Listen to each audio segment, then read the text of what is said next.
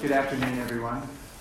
It's great to see so many of you here. My name is Doug Fullington. Welcome to our performance of Midsummer Night's Dream. This is our closing performance of an 8-show run, fifth performance of our performance program of our 50th anniversary season. I think A Midsummer Night's Dream is a great programming choice for this anniversary season. It's a ballet we've had in our repertoire for many years, and it has a lot of history wrapped up in it, both here at home and on the road. We've taken this ballet around the world, literally. So we'll talk a little bit about that, a little bit about the history of the ballet, how Balanchine put it together, what we've done with it here. But I also welcome your questions anytime. Happy to discuss what interests you, and I'll certainly leave about half of our time for questions. So if you have anything, we'll discuss that.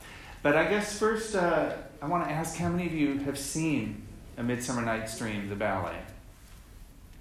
Okay, so maybe half. Great. Excellent starting point is that it's based on Shakespeare's play. So if you've read that, you're good. It's complicated, though. It's a very much mismatched lovers sort of affair, but we also have we've got the fairy kingdom, we've got the mortal kingdom, and things get a little bit mixed up. When the ballet begins, we meet the fairy kingdom with Oberon, king of the fairies, and Titania, queen of the fairies. They're fighting, oddly, over a little page who is part of Titania's court. Well, Oberon wants that page for his court. Asks Titania. She says no. I think she'd just say no anyway. I think that's how it goes between them. So he's going to not only get his sidekick Puck to essentially kidnap this page, but he's going to play a trick on Titania via a magic flower. Now, this magic flower, if you sprinkle it on someone, they will fall asleep, and then when they wake up, the first person or thing that they see, they'll fall in love with. So they put Titania to sleep, and then they find a sort of unknowing, unwitting mortal named Bottom the Weaver, and turn him into a donkey, and then they place him at Titania's feet, and of course when she wakes up, she falls in love with Bottom the donkey, but it's one of the best parts of the ballet.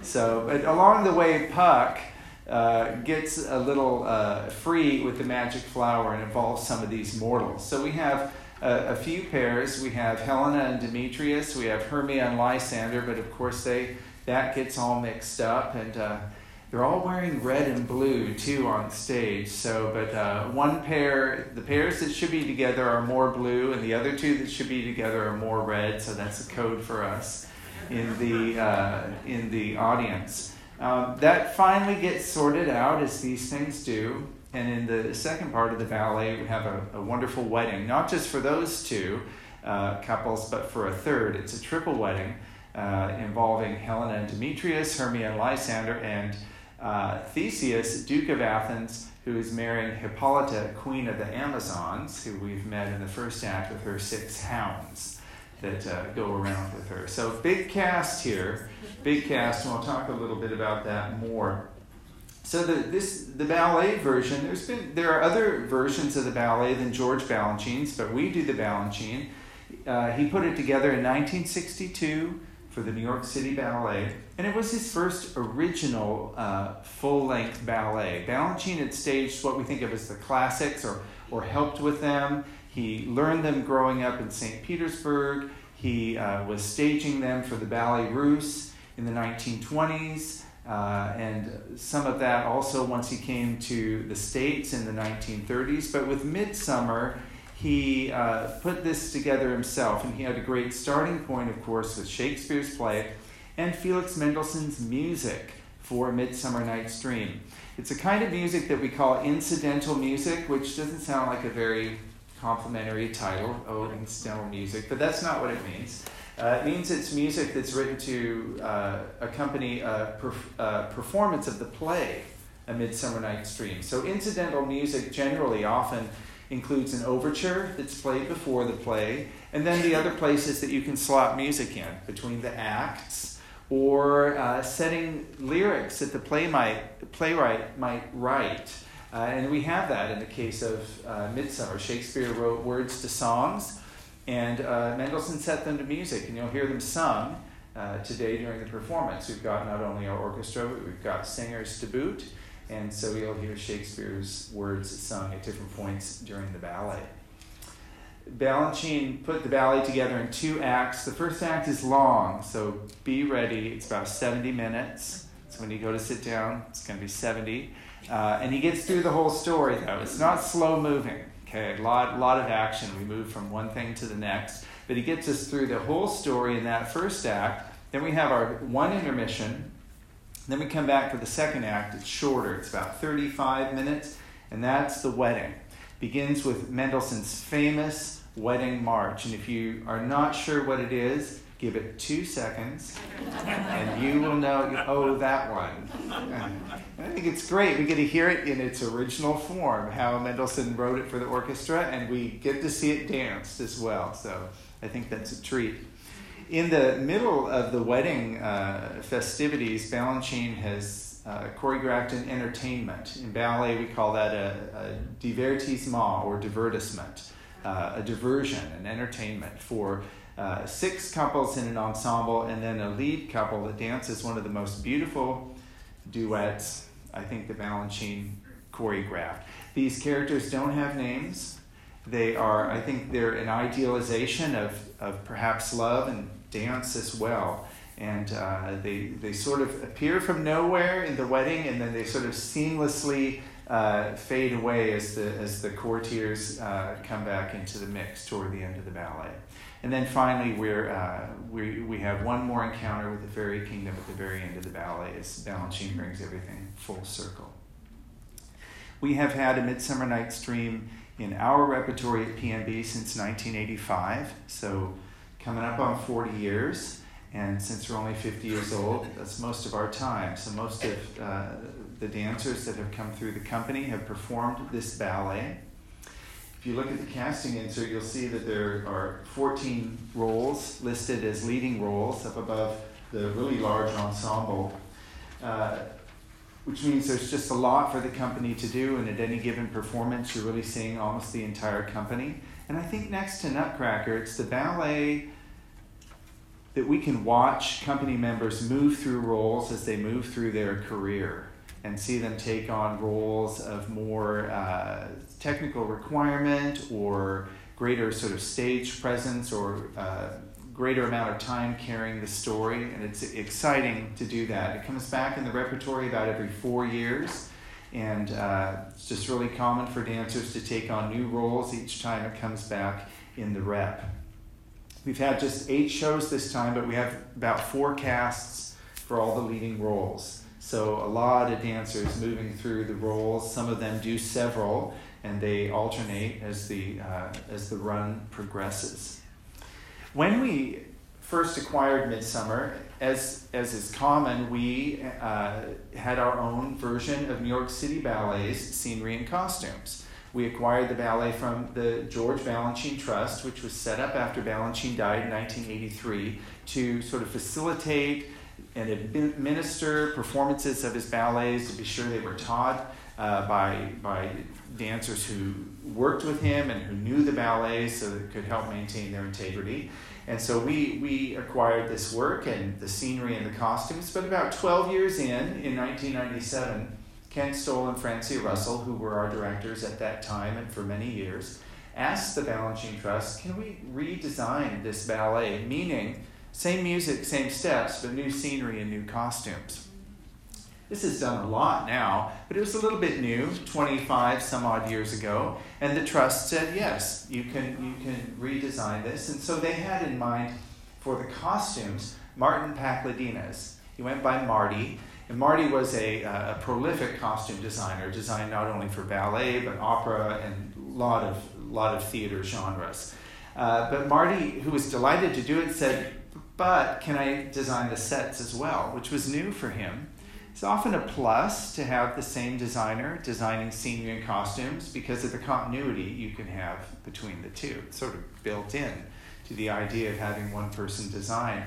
So Kent and Francia agreed, and together the 3 of them decided that the inspiration for the production would be the Northwest, where we live. Midsummer takes place outside, so the scenery is going to be filled with the trees and plants and flowers that we see here in the Northwest. And because the fairy kingdom is supposed to be made up of very tiny magical creatures, the trees and flowers are often very huge on stage. So I think we're really treated to sort of a mirror of our environment here in this production. So it's very much our production and very much a sort of Pacific Northwest tribute, if you will. So this premiered in 1997.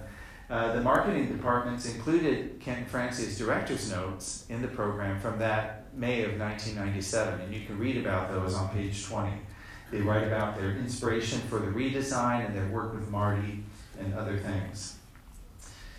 In 97, we had a wonderful company manager working for us named John Pendleton, who had a lot of experience touring and a lot of connections at wonderful theaters and festivals, and John helped us secure a spot on the Edinburgh International Arts Festival, which is one of the world's biggest arts festivals, where we took our new Midsummer in August of 1998.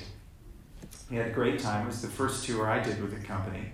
And the nice thing about these big festivals is that presenters from other festivals attend because they want to see what's sort of on the festival circuit. So we got a number of invitations from this first engagement.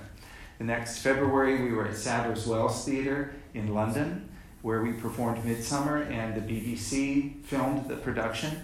High definition was brand new then, and we filmed it in HD, and I remember going underneath the stage where all the monitors were set up and just being really wowed by the color. We're so used to it now, but if you look at things that were filmed before HD, you know, there's a big difference there. So that was wonderful, and production's probably streaming somewhere, but you can buy an old-fashioned DVD in the shop here, and I'm thinking buy it on Amazon or wherever. So we sort of immortalized the production in that film. A couple years later, we were in Istanbul. We've been to Hong Kong. We performed at the Hollywood Bowl on a program with Julie Andrews. She was not dancing in Midsummer, but she was part of the program. And so it's just some really wonderful experiences. And I think one of the most special aspects of touring Midsummer is that each performance requires 25 young students in it. 24 are the bugs, as we call them, the bugs that make up Oberon and Titania's kingdom. And Titania's page, who is really the smallest child from our school that we can get, who is poised enough to stand on stage, and they're out there as Titania's page. Now, when we went to London and we were going to be filmed, we brought our own students from the school. Kent and Francie thought if PNB is going to be filmed, PNB school is going to be filmed too. So we took the kids. I was in charge of the kids for that trip. It was great. It's great. I still know some of them back then, and most of their families came. It was just this big celebration. But when we've gone to other places, we have partnered with schools in the area and collaborated with them for the children in Midsummer. And so we would send Otto Newbert, who's sitting up here, who is our senior rehearsal director. Otto has taught the kids in Midsummer and Nutcracker and many other ballets for all the time he's been here at PNB. We'd send Otto a couple months early. 2 weeks. Oh, 2 weeks. Oh, wow. Okay, fast track. 2 weeks early to work with the children, teach them the steps, get them prepared, and then when the company would arrive, wherever it was, Istanbul, Hong Kong, Edinburgh, we would integrate the students into the production. And it was just a terrific and really unlikely sort of partnership. And we would be able to meet these kids and sometimes some of their families. And it was just a really wonderful way to be a little bit more involved in the places that we were traveling.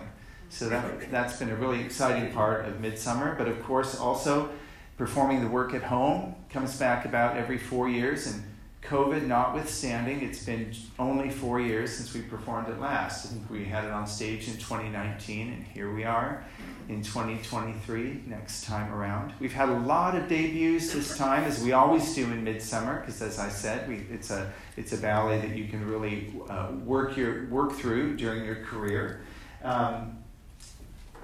At our post-show Q&A today, we have that right after the show back down here, and everyone's welcome. Peter Bowl, our director, will be here, and the guest will be Audrey Malik. Audrey is making, I'm quite sure it was her debut in Helena during this run, and she'll be on stage today. Audrey's new to the company, terrific dancer, and I think one that you'll want to get to know. So please know that you're welcome to come back down here. It's a great way to let the garage clear out of cars, and it's a straight shot to down Mercer if that's where you're going. That's right after the performance ends. Our run time's about 2 hours 10, 2 hours 15. Remember, it's the long first act, intermission, shorter second act, sort of the perfect setup. So that's A Midsummer Night's Dream, really important ballet here at PNB. But we've got plenty of time, and if there are things that you'd like to ask, I'll try and respond. Yes? Would you tell us a little more about the role of Puck? Yes, the role of Puck. So Puck is, Puck in a way is kind of the narrator of the ballet for us. He is Oberon's sidekick. He is mischievous, energetic, enthusiastic, always ready for a challenge. He's the one that Oberon sends to get the magic flower. He's the one that he sends out to play the tricks on Titania and on Bottom the Weaver. It's what we would call I think a demi-character role. It's a dancing role, but also very much an acting role too. So in that regard, it's a real challenge for the dancer. I think the Pucks that perform really enjoy the role. A lot of communicating with the audience and letting the audience sort of know what's going on through pantomime gestures and just sort of natural gestures that we all understand, even if it's just like shush or something like that. So we get a lot of communication from Puck, whereas everyone else we're kind of observing from the outside. So I think Puck's the link between the action on stage and those of us who are watching it in the audience. Yeah. Yes? Just a slight tangent question, but you mentioned that Audrey Malik is going to be speaking after the performance. I just wondering, I mean, having been there, I second your comment about getting out of the parking garage. It's great for that. But yeah, I just wondered, having been to many of these Q&As, how they get selected, the performers to actually come into that. Oh yeah, good question. So how are the dancers who are part of the Q&A get selected? Peter Bull makes the selections, and I think he goes at it a couple different ways. Sometimes it's a dancer who will be dancing a lead role, like an Odette O'Deal in Swan Lake, which is kind of an obvious choice because it's an interesting and a taxing, an important role, and it's great to talk about to the dancers. Peter, I know each season tries to include dancers who are new to the company because they're a way for the audience to hear directly from them. They may be new at a higher rank, but also apprentices are also worked in, and it's also an opportunity for them to gain some public speaking experience as well and answer questions. Sometimes it will be a dancer who's making a debut in a role, or if it's a mixed bill of several works, if a dancer happens to be in all of them, that's also really practical because they can answer questions or discuss any of the works that were on the program. So I think a few different ways here. With Midsummer, it's been more dancers who are new to roles, I think. So that was the case last night too. We had 2 dancers and they were both new to the roles they were dancing this time around, and the same with Audrey today. Thanks. Anybody else with a question? It's got to be something you want to know. No? Yes? Okay, please. Yeah, so the Balanchine Trust, you had to present the new production that you were going to put together. Mm-hmm. I take it they were okay with it. You know of any instance where a company did something and they said, oh, maybe that's not to our liking? The question is about working with the Balanchine Trust on a redesign. They're involved at different stages of approval as the production goes on. So we also have a redesign of George Balanchine's Nutcracker. And there are certain costume lengths that they would like you to keep, say for the Waltz of the Flowers in the Nutcracker, because they feel the costumes that Mr. Balanchine had complement the choreography he created for those. So if the flowers have skirts that come down to about the shin, I think the Trust would want to continue with that sort of silhouette rather than say something really short or quite a bit different. So there's some parameters like that, and usually then the concept is presented to them. For example, Miami City Ballet has redesigned Midsummer recently, and it's set sort of in an underwater kingdom, and I think instead of Bottom being turned into a donkey, wait for it, a manatee. Okay, but they made a good case, and they had a cohesive design, which I'm sure the Trust felt honored and allowed the choreography to be performed as it was created. So, I think on the whole they're very positive experiences working through these things with the Trust, who's really interested in maintaining the integrity of the dancing and of broadly of the sort of intentions of the ballets. And they also provide the stagers to teach all the steps, things like that. Yes? Short of a redesign, how much room for interpretation is there, given that the Balanchine Trust owns this thing, or it's theirs? How much can the dancers and Peter and all of you do your own thing with the roles, the parts, the moves, everything? That's a great question. How much leeway is there in the interpretation of the role? And again, it's just sort of about parameters. There are steps that need to be performed. Very occasionally, there might be a choice of one step over another. Very occasionally, but usually it's the steps at a certain time with the music at a certain speed. And then the action of the ballet as well. Certain things need to happen at certain times. And yet, within that, every dancer is a little bit different. Somehow the affect is different. And dancers, too, can have different sort of movement qualities. I know I'm sort of talking intangibles. But so overall, everyone's doing the same thing to a certain extent. But there wouldn't be leeway to just suddenly start dancing different steps or changing the choreography or things like that. That being said, as ballets by George Balanchine stayed in the repertory when he was alive, he would revise and make changes. So, for example, a ballet that Francia Russell might stage, which she learned in the 1960s when she was a ballet mistress at New York City Ballet, might be different from the staging someone who learned it in the late 1970s when Balanchine may have made some changes. And the Balanchine Trust takes that into account. Generally, they ask that the ballet be staged as it was at the latest point when Balanchine worked on it. But there are some dispensations for other versions, if you will. I hope that makes some sense. Balanchine did revise quite a bit, often based on a new dancer that was in a role. It was something also that I've learned was done very commonly in the 19th century too. Sort of dancers were accommodated, their strengths were played too, and so he might make some changes based on what was best for the dancer. Yes? I don't know if this fits the format, but can you talk a little bit about you? I mean, were you a dancer? Yes. Oh, can I talk about me? Yes, I will briefly talk about me. I was not a dancer. I was trained in music. But I've worked at PNB since 1995. Started playing piano in the school, but then I began to work for Kent Stoll and Francia Russell in 1996 as their administrative assistant in the artistic office.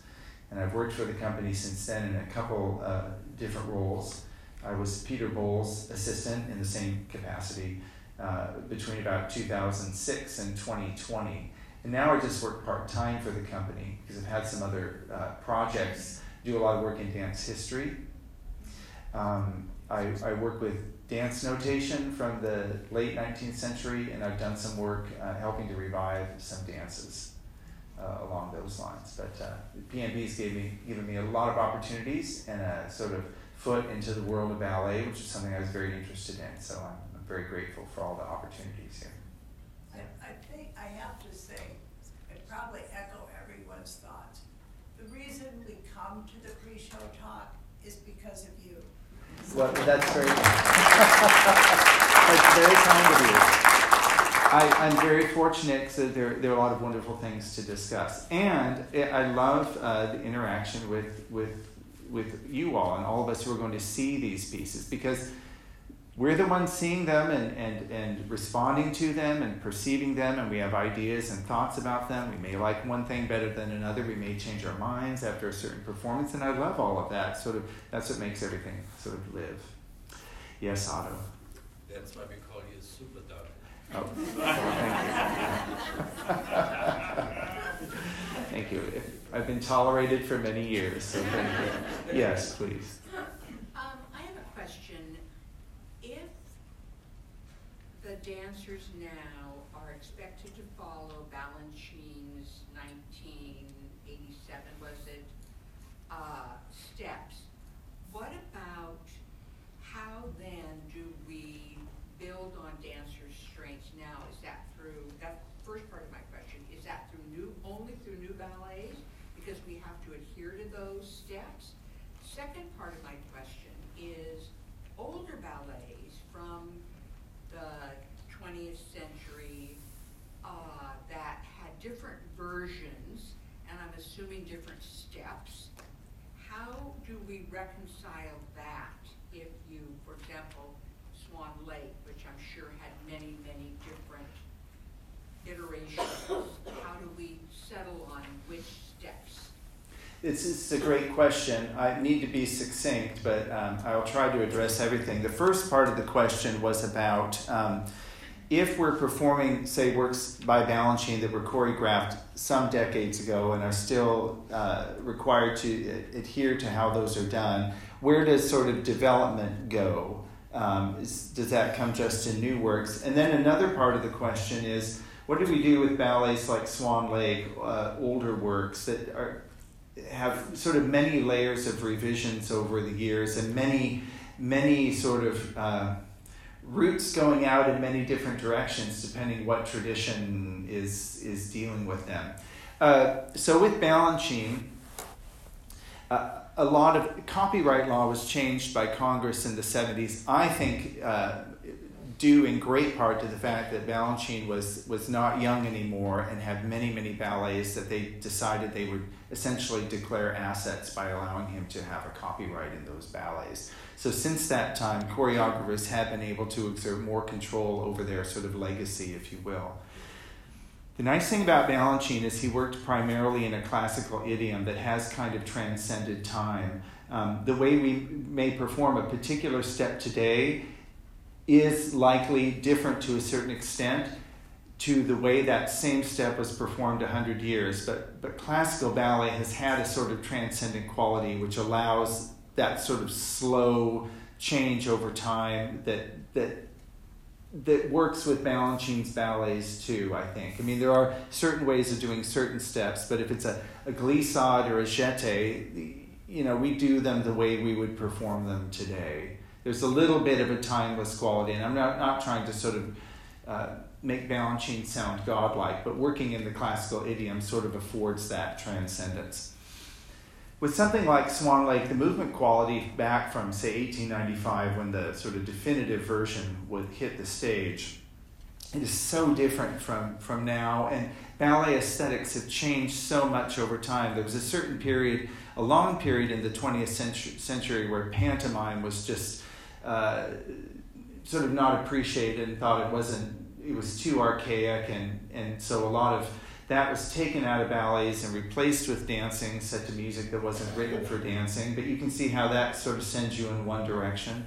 There's been more, I think, attempts recently to try and recover some of that choreography And pantomime from that time, then the question arises, well, should we try and look like people looked back then, which is kind of impossible, or do we do it the way we move today? Dancers moved very fast, so in the past, so the question is, do we still move at that speed and sort of sacrifice what we call cleanliness of technique, or do we do the sort of very clean technique that's expected today, but maybe do a little slower so we can get all the steps in? So these are questions that are alive and questions that are sort of continually being asked as things move along. Because dancers are so much more athletic and now compared to what they were. Well, I'd say there's a real caveat there. Are dancers more athletic now than they were? I think dancers in the past were faster.